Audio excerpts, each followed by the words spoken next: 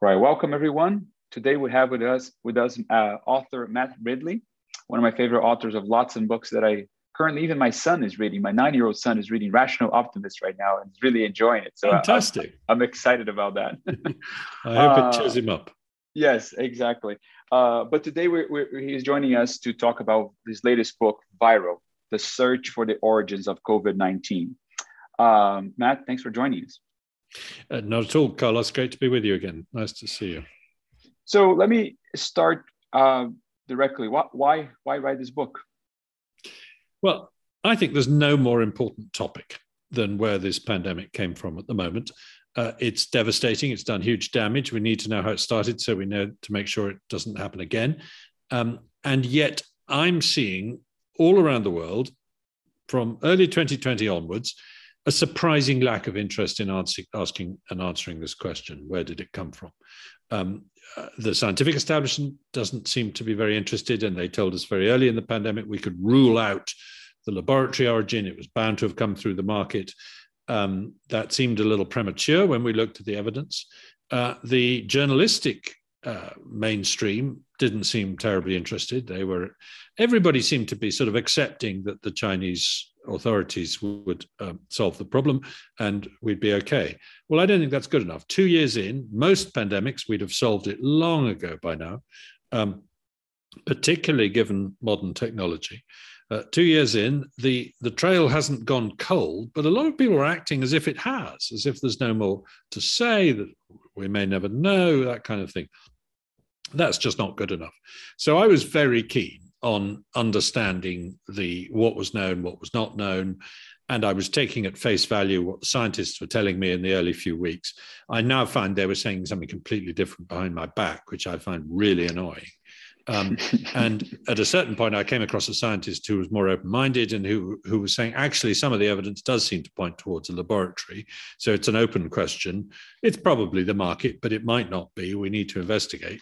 Her name was Alina Chan. She was writing some really interesting stuff, making some very interesting analyses of the genome of the virus.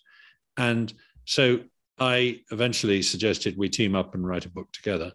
And in relatively short time, we did. I did the first draft. She rewrote it. I rewrote her rewrites. She rewrote my rewrites. We did all this within about 8 months, which was fast going and great fun. Well, not great fun. It's a horrible topic. It's a horrible story, right? Millions of people are dead, but very engrossing as a subject. So it's a pretty fantastic effort on your end here, because the book is incredibly detailed on lots of aspects of even background that you had to put together to understand potential sources of a new pandemic, for example. So I mean, I'm amazed you were able to do that in 8 months. That's really, really congratulations, I suppose. Well, it was a steep learning curve on some aspects of virology. I mean, luckily, I've written several previous books on genomics, so I do understand genes, genetics, DNA, RNA, things like that. But it was still a very steep learning curve for me, some of the virology. The biology of bats, things like that is important. What pangolins are, all that kind of stuff, which comes a bit more naturally to me as an evolutionary biologist. But it was, Alina is right at the forefront of this field. She's at the Broad Institute, which is the leading genomics institute in the world. And she works on viral vector engineering, so she's right in this field. So just let's line out the two hypotheses here. So the main issue is whether we can establish with some sort of confidence whether this was a zoonotic, is that the right word? I guess I'm using the right word. Escape, which means that somehow a virus that exists in some animal is able to then jump into humans and become able to infect from humans to humans. That's there's lots of, and we can talk a little bit about history of different viruses that have been able to make that jump and how we figure those things out. And the other hypothesis is whether this came out from a lab, somehow was not a zoonotic jump, but rather it came from a lab leak. And just to be clear, when we say lab leak, that does not imply necessarily an engineered lab leak, something that was, a virus that was engineered in the lab, but rather something that might have been studied in a lab, natural virus that might have been studied in a lab that somehow made its way out of a lab. Is that correct? That's correct. Yeah, no, that's exactly right. I mean, I think a good way to think about it is to start with what we do know and then what we don't know. So what we do know is that this is a bat virus. It's a virus normally found in bats. And that's true of all SARS-like coronaviruses. And it's not just any bat, horseshoe bats. They don't live in North America, by the way, or South America. So you're okay over there. You're not going to get one of these pandemics in the Americas, in passing, that is. So we know it started in bats. We also know that the bats that carry these viruses are mostly in southern China. And this was discovered by the scientist at the center of this controversy, Dr. Shizheng Li, over the last 10, 15 years since the SARS epidemic. They're in Yunnan province and Guangdong province. They're way down in the south of China, and also in Southeast Asia. They're not found in central China. But now that's interesting because this disease broke out in central China. It broke out in Wuhan, a city with no obvious connection to these kinds of viruses. Indeed, a city where there's been quite a lot of surveying of bats in the region around there, and very few of them have coronaviruses, let alone SARS-like coronaviruses. How far? So everybody knows, how far is that province from Wuhan? Well, the key site in Yunnan, where they found the closest relative, is 1,885 kilometers by road from Wuhan. That's New York to Orlando, to put it in perspective. It's a long way. Bats don't fly those. Bats don't fly those distances. Bats don't migrate like birds. Birds go huge distances when they migrate. Bats do local migrations, but nothing like that. They tend to live locally. Did it start in Wuhan? Yes. That's the other thing we know. So we know it's a bat virus, but we know it started in Wuhan. How do we know that? Well, all the early cases were in Wuhan. We've not been able to find a single exception. All the cases in Wuhan converge on one or at most two different ancestral virus genomes. So there's vanishingly little doubt that it began in Wuhan, but it came from a bat a long way away. So the central question we have to answer is, how did a bat virus travel at least 1,000 miles to the other place? Now, there are really four ways it could have happened. Two of them we'd call natural, and two of them we'd call research related. So the first way is, back in Yunnan, somebody's farming an animal that is susceptible to this kind of virus near a bat cave. The bat droppings land in the animal's cage. The animal gets infected. The animal is then shipped to a market. It's eaten by people. And in that process, people get infected. That's what's happened in SARS. That's what happened in 2002-3 in the case of SARS. The animal that carried it was mainly the palm civet. And they were able to establish this very quickly. First of all, by spotting that the early cases were all food handlers, chefs, things like that. And secondly, that the food they were handling was palm civets, and that the palm civets were infected. So, and it was a 99% similar virus. The other three ways it could happen is that it could be a person who carries it all the way from Yunnan to Wuhan. Let's say a villager who farms near the bat cave, goes into the bat cave one day to collect some guano to spread on his fields or something. People do that, gets infected, catches a train to Wuhan to visit his family, falls sick, gives it to them, that kind of thing. The third way is that person who travels from Wuhan might have been a scientist, because one thing we do know is that scientists were going into caves in Yunnan to look for bats and look for viruses in bats on quite a significant scale over the last 10 years. And the fourth way could have been that it traveled as a sample brought back by those scientists to be examined and experimented on in the laboratory. And that's where things get interesting, because we know that exactly that was happening. Well over 100 SARS-like coronaviruses of different ones were brought from Yunnan to Wuhan to be studied, because Wuhan was the site of the Wuhan Institute of Virology, which is the leading institute in the world for studying SARS-like coronaviruses. Not in China, not in Hubei province, in the world, right? Now, I mean, Chapel Hill, North Carolina will run it a close second because they do experiments on these kinds of viruses, and one or two other places, including in Shanghai and so on. But Wuhan is, if you'd said in 2019, I want to go and study SARS-like coronaviruses, the first advice you'd have got would be go to Wuhan. That's where the bulk of the papers on this are published. That's where the most of the viruses have been put into genomes, databases, and so on. So it is prima facie quite interesting that this, let me give you a little parallel here. In Britain in 2007, there was an outbreak of foot and mouth disease in cattle. It happened 13 miles from the world's leading reference laboratory for foot and mouth virus studies, right, at a place called Pirbright in Surrey. That wasn't a coincidence. There was a leaking pipe at the lab, and a contractor was called in to mend the pipe, and he went straight from there to a farm, and he infected the farm. It turned out, that was what came alive. This is pretty similar, frankly. A SARS-like disease breaks out in very close to the laboratory that is the world's leading SARS-like disease studying laboratory. But we need to prove that. We can't just, we need to find the leaking pipe and the contractor, if you like. And that's what our book is all about, is trying to piece together the evidence for that idea, and also for the alternative idea that it might have been a market event like SARS. But the problem with that is that quite early on, the evidence was pointing away from the market. They tested all the animals in the market, found none that were positive. They found some virus in the market, but it was on countertops and in the sewage and things like that. It was from people, not from animals.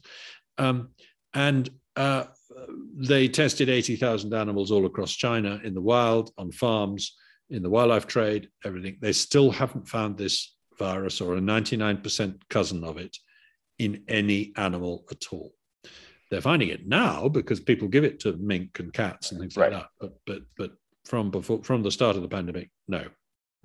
So the facts that we know, as you pointed out, is that it's a virus that came from a certain area of China, a southern province of China, where there's lots of these horseshoe bats that carry lots of different kinds of SARS-like viruses, which we've been studying throughout the last 20 years. A lot of study being done on that, on those particular viruses from with samples being collected there and sent to the premier laboratory in Wuhan, the Wuhan Virology Institute. Is that correct? Correct. Yeah. We also know that the virus. Well, we know for a fact that we have not been able to find any trace of the virus in any animal in the market, where at first the hypothesis was somehow somebody contracted by eating something from the market. That's rule out that we haven't found any animals that was sampled around the time and subsequently. And then you mentioned no animal that could have been the link, right? So the idea here is that there's this sort of intermediate host between the bat. Yeah. That the bat doesn't come and bite you, and people don't typically eat bats. So you have to have some sort of like intermediate host for that to take place. And we haven't been able to find that. There was a trail of the pangolin. Turns out to be a trail full of problems early on. Tell us a little bit about that. Yeah, that's one of the reasons I got really involved in this, was because of the pangolin story falling apart. February 7th, 2020, press conference in Guangdong University in China saying, we found this virus in pangolins. It's 99% the same. Problem solved, case over, all good. 3 weeks later, 4 papers come out, published in prestige journals in the West from Chinese groups saying, here are the pangolin viruses.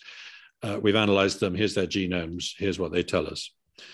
Drill down into the papers, go through the repetition of the same samples with different names and things like that, and you find they're talking about 3 pangolins, all of which were part of a shipment that was of smuggled pangolins that was intercepted in March 2019, all of which were in Guangdong province in the far south of China. This is nowhere near Wuhan. And all of which are 90% the same, not 99% the same. Well, that's not good enough. That's not the same virus. That's decades different, evolutionarily speaking. So it the pangolin story fell apart pretty quickly. And one of the reasons it fell apart is that my co-author, Alina Chan, looked into the data behind the papers, found it was inadequately reported in all sorts of ways, frankly, disgraceful ways. And two of the papers have now had corrections printed in the journals saying, I'm sorry, these papers were all wrong. So it really was a pretty shocking episode of bad science, the pangolin story. But it did its job. It put Western journalists off for a few months, and everyone said, I gather it's the pangolins, et cetera, et cetera. There were no pangolins for sale in the Wuhan market. We know that actually because by chance, we later found out that somebody had been studying the wildlife that was for sale in the Wuhan market in 2019, and it didn't include pangolins. It included a number of other species, which the Chinese seem to have missed when they tested the animals in the market. So that's intriguing, and we need to look into that. But it didn't include pangolins. It certainly didn't include bats. So let's speculate for a second. Is this a case of just people trying to jump on a bandwagon to get some papers through and gather some temporary fame and hopefully nobody catches it, or there's any potential sign of nefarious interference here? Well, what you have to understand is that as soon as the pandemic broke out in Wuhan, a major general who is also a virologist in the Chinese People's Liberation Army was put in charge of that institute.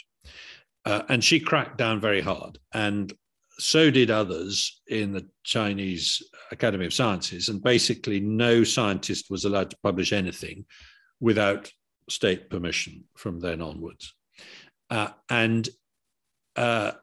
It looks to us like there was specific direction. You won't publish this, but you will publish that, if you like.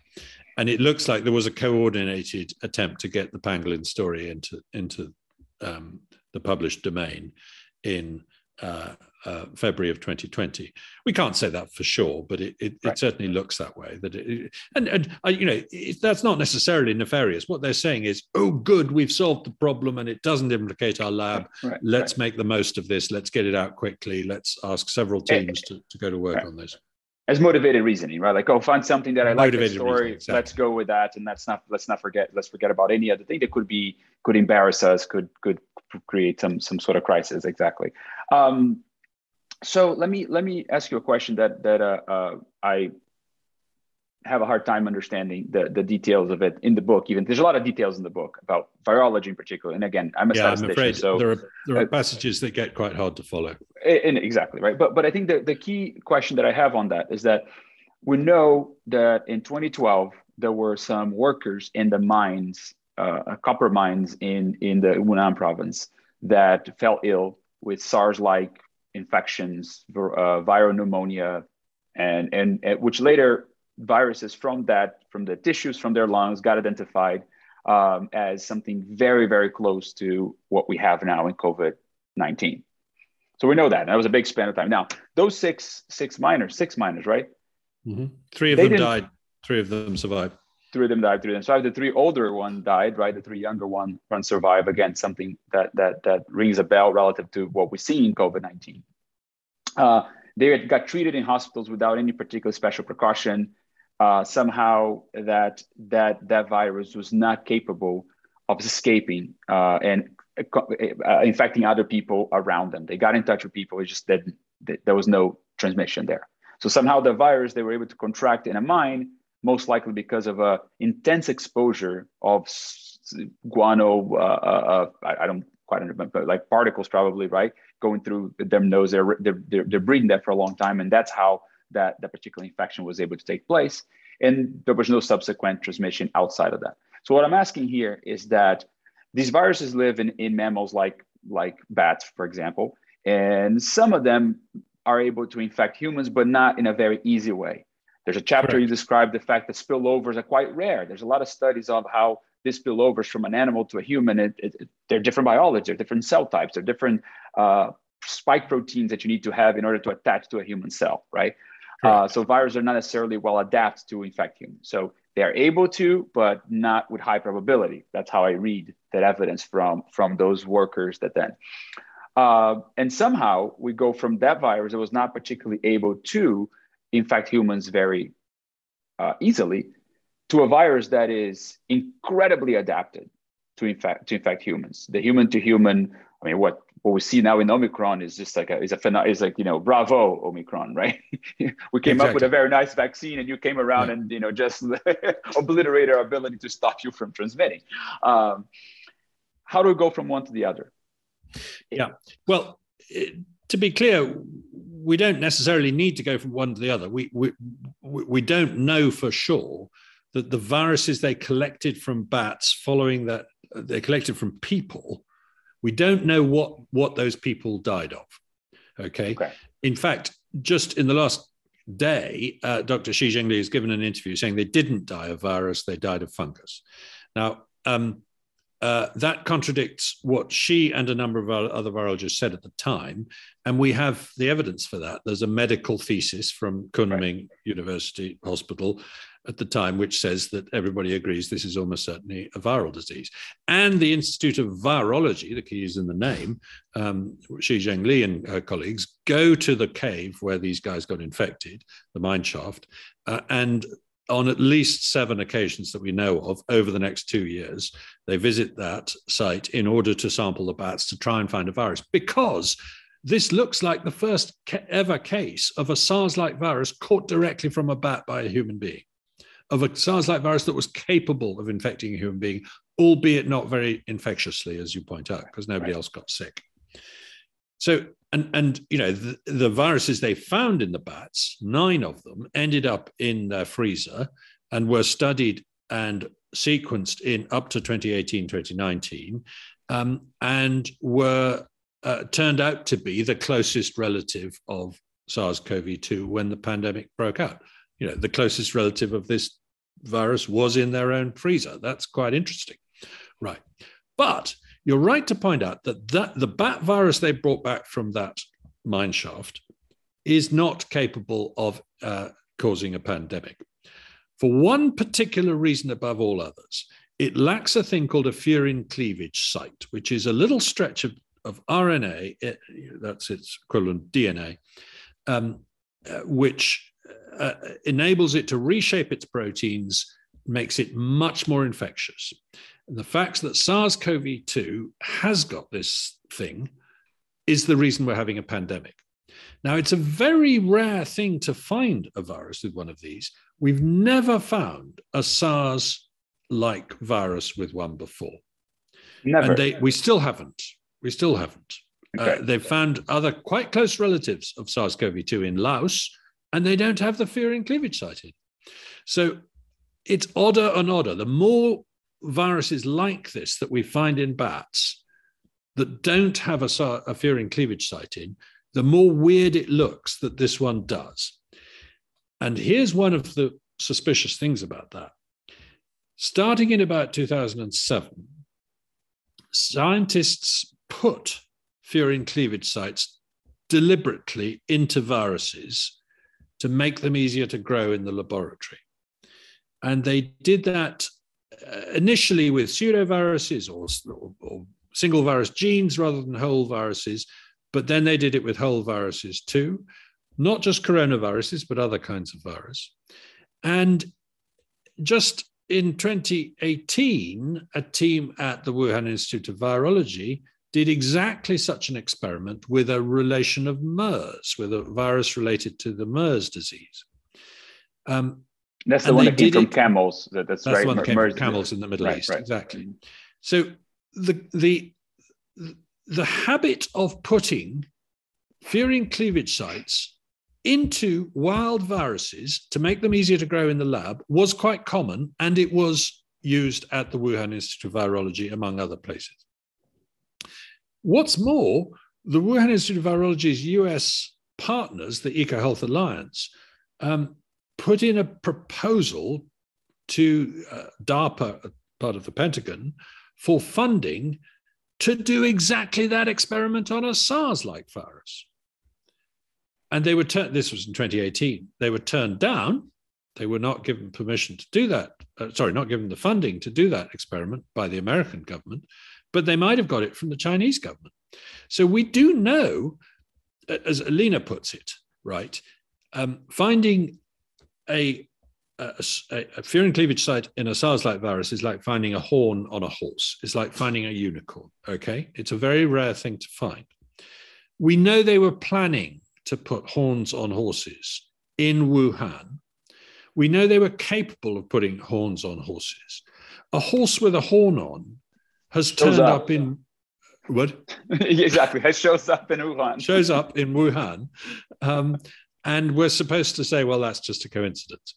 It may be, coincidences do happen. But at the very least, it's reasonable to ask the questions, could we look at every experiment you did over the last few years in the Wuhan Institute of Virology on the viruses you haven't published yet, because you've published no genome sequences since 2016, but you've been collecting a lot. Could we have a look at that, please? And that's where we're hitting a brick wall. The answer is no, we can't. Why not? So it's not just, and I like to highlight, it's not just that coincidence could happen.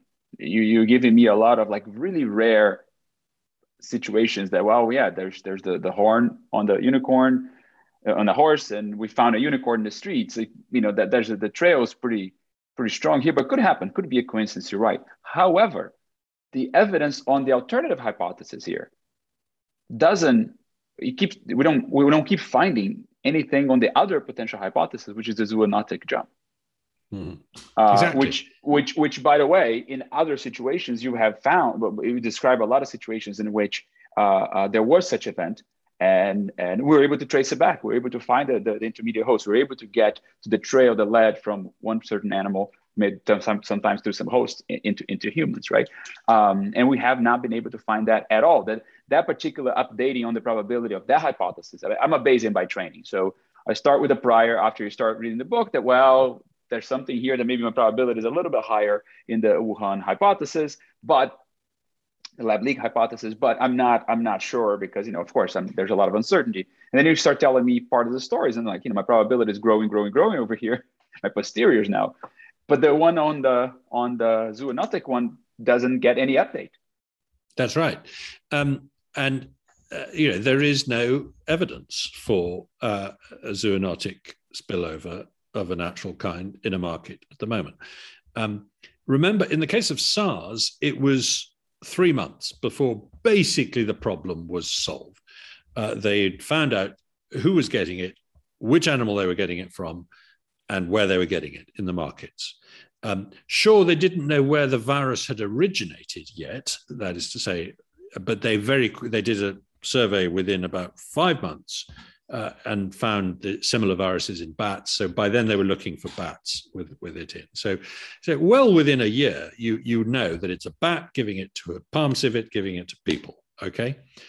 In the case of MERS, they found somebody died of this horrible disease in Jeddah in Saudi Arabia. It was a few months before they figured out that camel handlers were catching this disease more than other people. They tested camels, they found the virus in camels. They figure it's probably a bat virus because a lot of these coronaviruses its relatives have been found in bats. They haven't quite figured out which bat it came from to get into the camels yet, but that's gonna. In the case of a nasty disease called Nipah, which broke out in the early 2000s in Malaysia, NIPAH, it's spelled, don't know how you pronounce it, but not a coronavirus, but a lethal disease that killed a few people. They figured out that pigs were giving it to people, and they quite quickly found that pigs were eating mangoes that had been dropped into their cages by fruit bats, and it was originating in the bats. Case solved. Here we are in 2020, which is when we first started looking into this, right. By far better technology than they had in those cases. Way superior, faster, more accurate ways of testing for DNA and RNA in the environment, in animals, for sequencing in seconds. I mean, it took a month and a half to sequence the SARS genome in 2003. That was spectacularly fast. Everyone was really impressed. Today, you do it in 2 days. Okay, to get a first genome of SARS-CoV-2. So we've got much better technology. So we should have found the evidence, if there was some, long ago, back in early 2020. And here we are in 2022, and there's still no evidence of any infected animal. Now, it could be that there is some reluctance to blame the market in the Chinese authorities too, for one reason that's quite intriguing, which is that just 2 years before the pandemic broke out, President Xi Jinping had persuaded his friend, Dr. Tedros, the head of the World Health Organization, that the WHO would recognize traditional Chinese medicine as a legitimate form of medical care. He's a very strong champion of this traditional Chinese medicine. Now, traditional Chinese medicine has some things in it that work and a lot of things that don't, because it's not based on experimental evidence. So, for example, eating pangolin scales will do wonders for your fertility. Exactly, it's fingernails. Right. I mean, it's the same stuff as fingernails. Might as well chew your fingernails.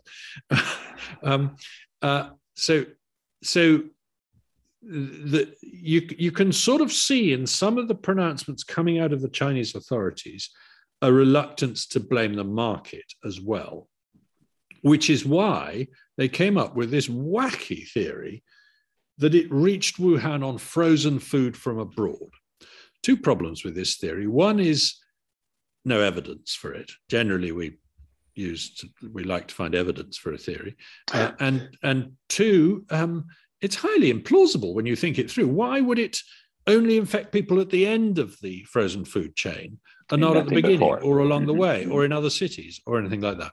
So, and then one of the Chinese government spokesmen then decided to blame an American lab leak. He said it probably came out of University of North Carolina, Chapel Hill. They do this kind of work. Oh, so you do think it was a lab leak? You just think it was an American lab leak? Exactly. So right now, I mean, a year ago, or maybe a little bit more than a year ago, you asking those questions, you're talking about this, put you in a category of conspiracy theorists without, like crazy people, right? But that's not quite the situation right now. I think right now the scientific community even came around a little bit, and at least are willing to be agnostic about it. Like, well, we don't know. I don't think perhaps our conversation here is leading to folks listening to it think that we are more on the side that it seems that the probability seems higher on the leak hypothesis, but we don't know. We're upfront in saying that we don't know. Maybe it's a little higher the probability, but that doesn't mean there's no uncertainty. And I think the scientific community is at least getting to the point where, well, maybe it's even odds right now. We don't know quite. Is that a fair assessment of where we are currently? Yes and no. That's the way it looked back in the summer of last year, after a series of joint letters went to Science Magazine and a number of other publications around the world saying we need to take both hypotheses seriously. The World Health Organization investigation was a farce. We need to do better. And so, yes, suddenly the media woke up and stopped censoring any discussion of the laboratory leak. Facebook had literally censored it up until that point. Wikipedia was completely intolerant of any discussion of this stuff.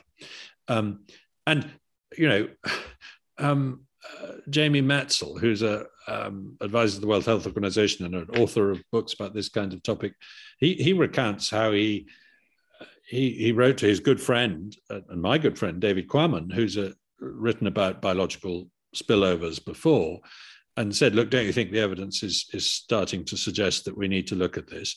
And the reply from David Quammen was, how many people were on the grassy knoll and killed JFK? So in other words, do you realize you're a complete wacko for embracing this theory? Now, on the whole, we're not there anymore. On the whole, you are allowed to talk about it. But there is a very strong pushback still from within the scientific community who do not want this to turn out to be the explanation. they are sounding, by the way, like extreme libertarians. They're saying, look, trust us. We know what we're doing. We don't need regulation. Our labs are quite safe. Don't tell us what experiments we can and can't do. It's interesting for me to be on the other side of that argument. Right. Likewise, of course, the Chinese government has a vested interest. Most businessmen and most politicians are more interested in renormalizing relations with China or something than they are with pursuing this issue. So it's a relatively small number of us who are keeping the flame of this investigation alive. As I say, the World Health Organization has dropped the ball, frankly, by holding a farcical press conference, I think 2 years ago today, funnily enough, in Wuhan. No, 1 year ago today, which they basically endorsed the frozen food theory and ruled out the laboratory leak theory, because that's what their Chinese colleagues had insisted on them doing. So it's not given that we will have a proper debate and a proper investigation. As far as we can see, the intelligence agencies in the US had a quick look at it for Biden and then haven't done anything since. And when I challenge this, some of my journalistic colleagues say, well, you don't expect them to give a running commentary. No, but it'd be nice if they said something every now and then or discovered something.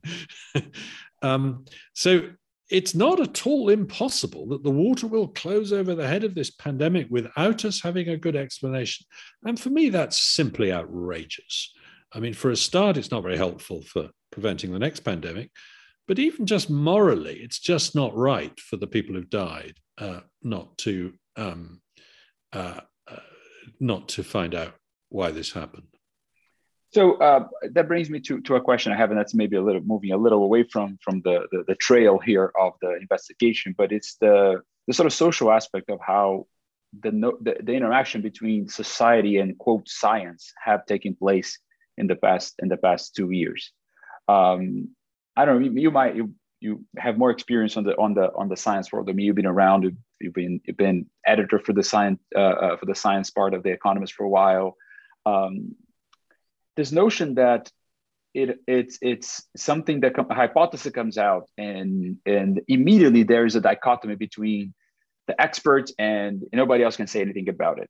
It seemed that it was very clear in 2020 that if you question, for example, that I don't think this is going to kill as many people as Neil Ferguson is doing, you were deemed just a Trump supporter, whatever, backward looking. And doesn't matter the evidence coming in and showing that those predictions were all completely out of whack.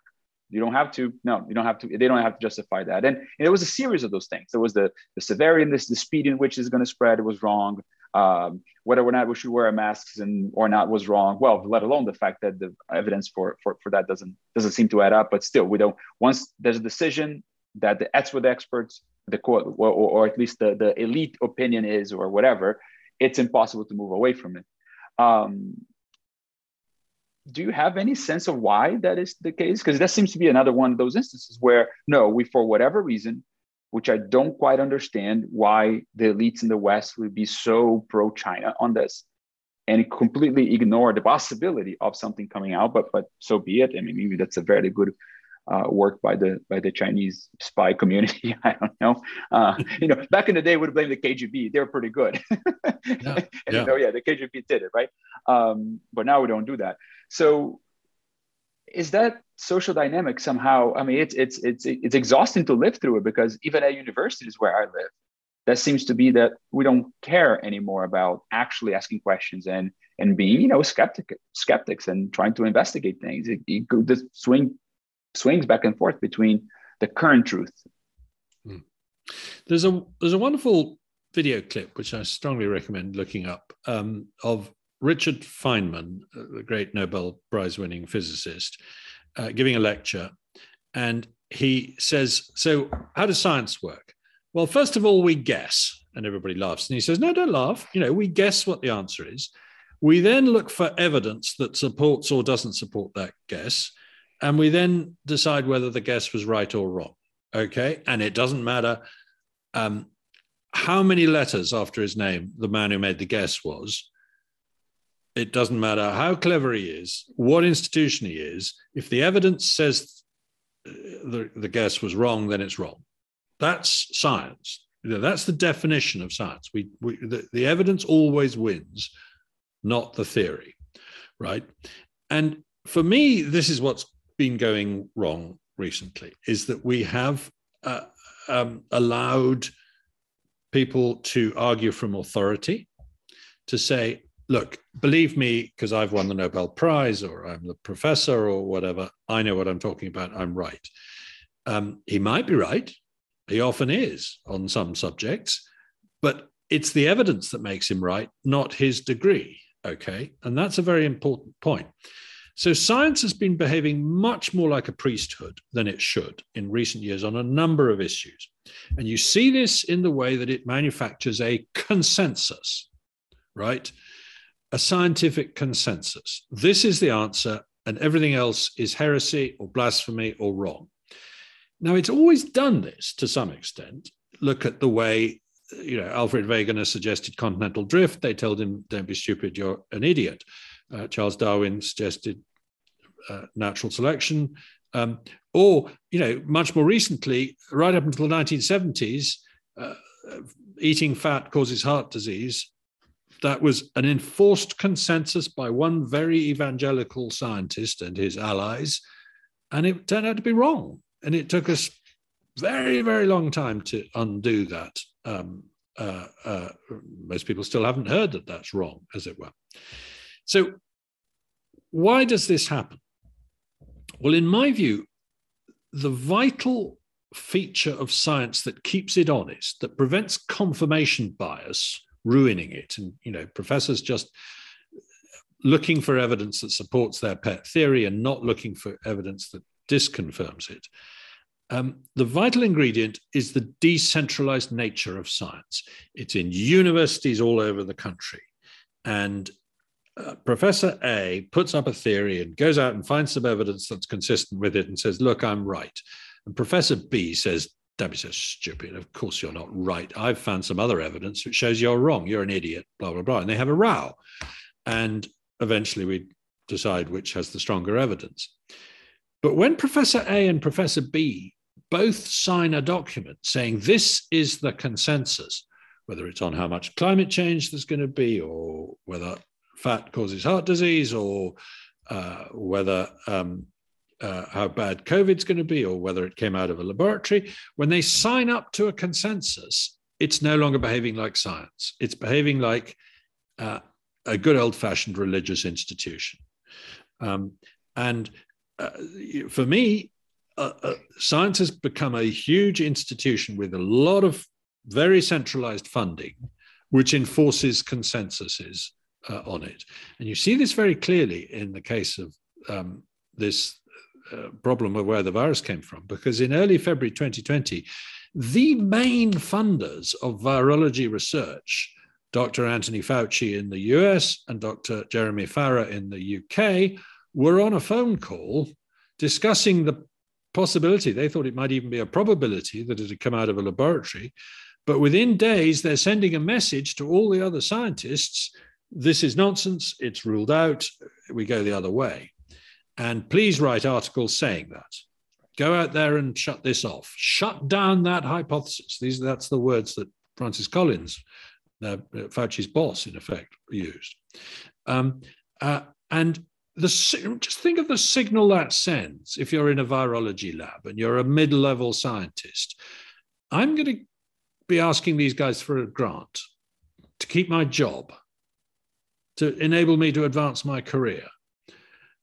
I'd better stick to this consensus because these guys have this huge funding power over me. It doesn't have to be a quid pro quo. It doesn't have to be because you've been a good boy and stuck to the consensus, we're going to give you a bigger grant. It just has to be, it doesn't have to be that explicit. So it's a soft pressure, right? What science needs is red teams. We're not getting red teams. We're not getting well-funded opposition to the conventional wisdom. And that's what we should be getting. And that's true not only in the hard sciences. I think that's true in social science a lot, and a lot of places where certain opinions, certain ideas, certain hypotheses are just not entertained these days, and universities have to do better. So as they say, what's the opposite of diversity? University. University, exactly. let me give you a chance to I think you use a quote from Casablanca in the book. Do you remember? I do.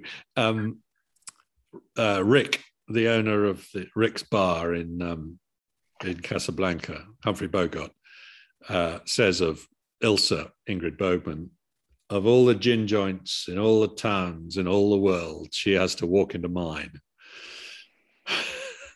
That's absolutely brilliant. Of all the cities in the world for a coronavirus outbreak to happen, Wuhan is pretty unsurprising. That's right. That's right. Matt, thanks for joining us. Thanks for writing the book. Thanks for being on this trail. This is God's work. Thank you, Carlos. It's really enjoyable talking to you. I hope we'll see you soon in person, because it's great that we can think about traveling again. We'll do. All right.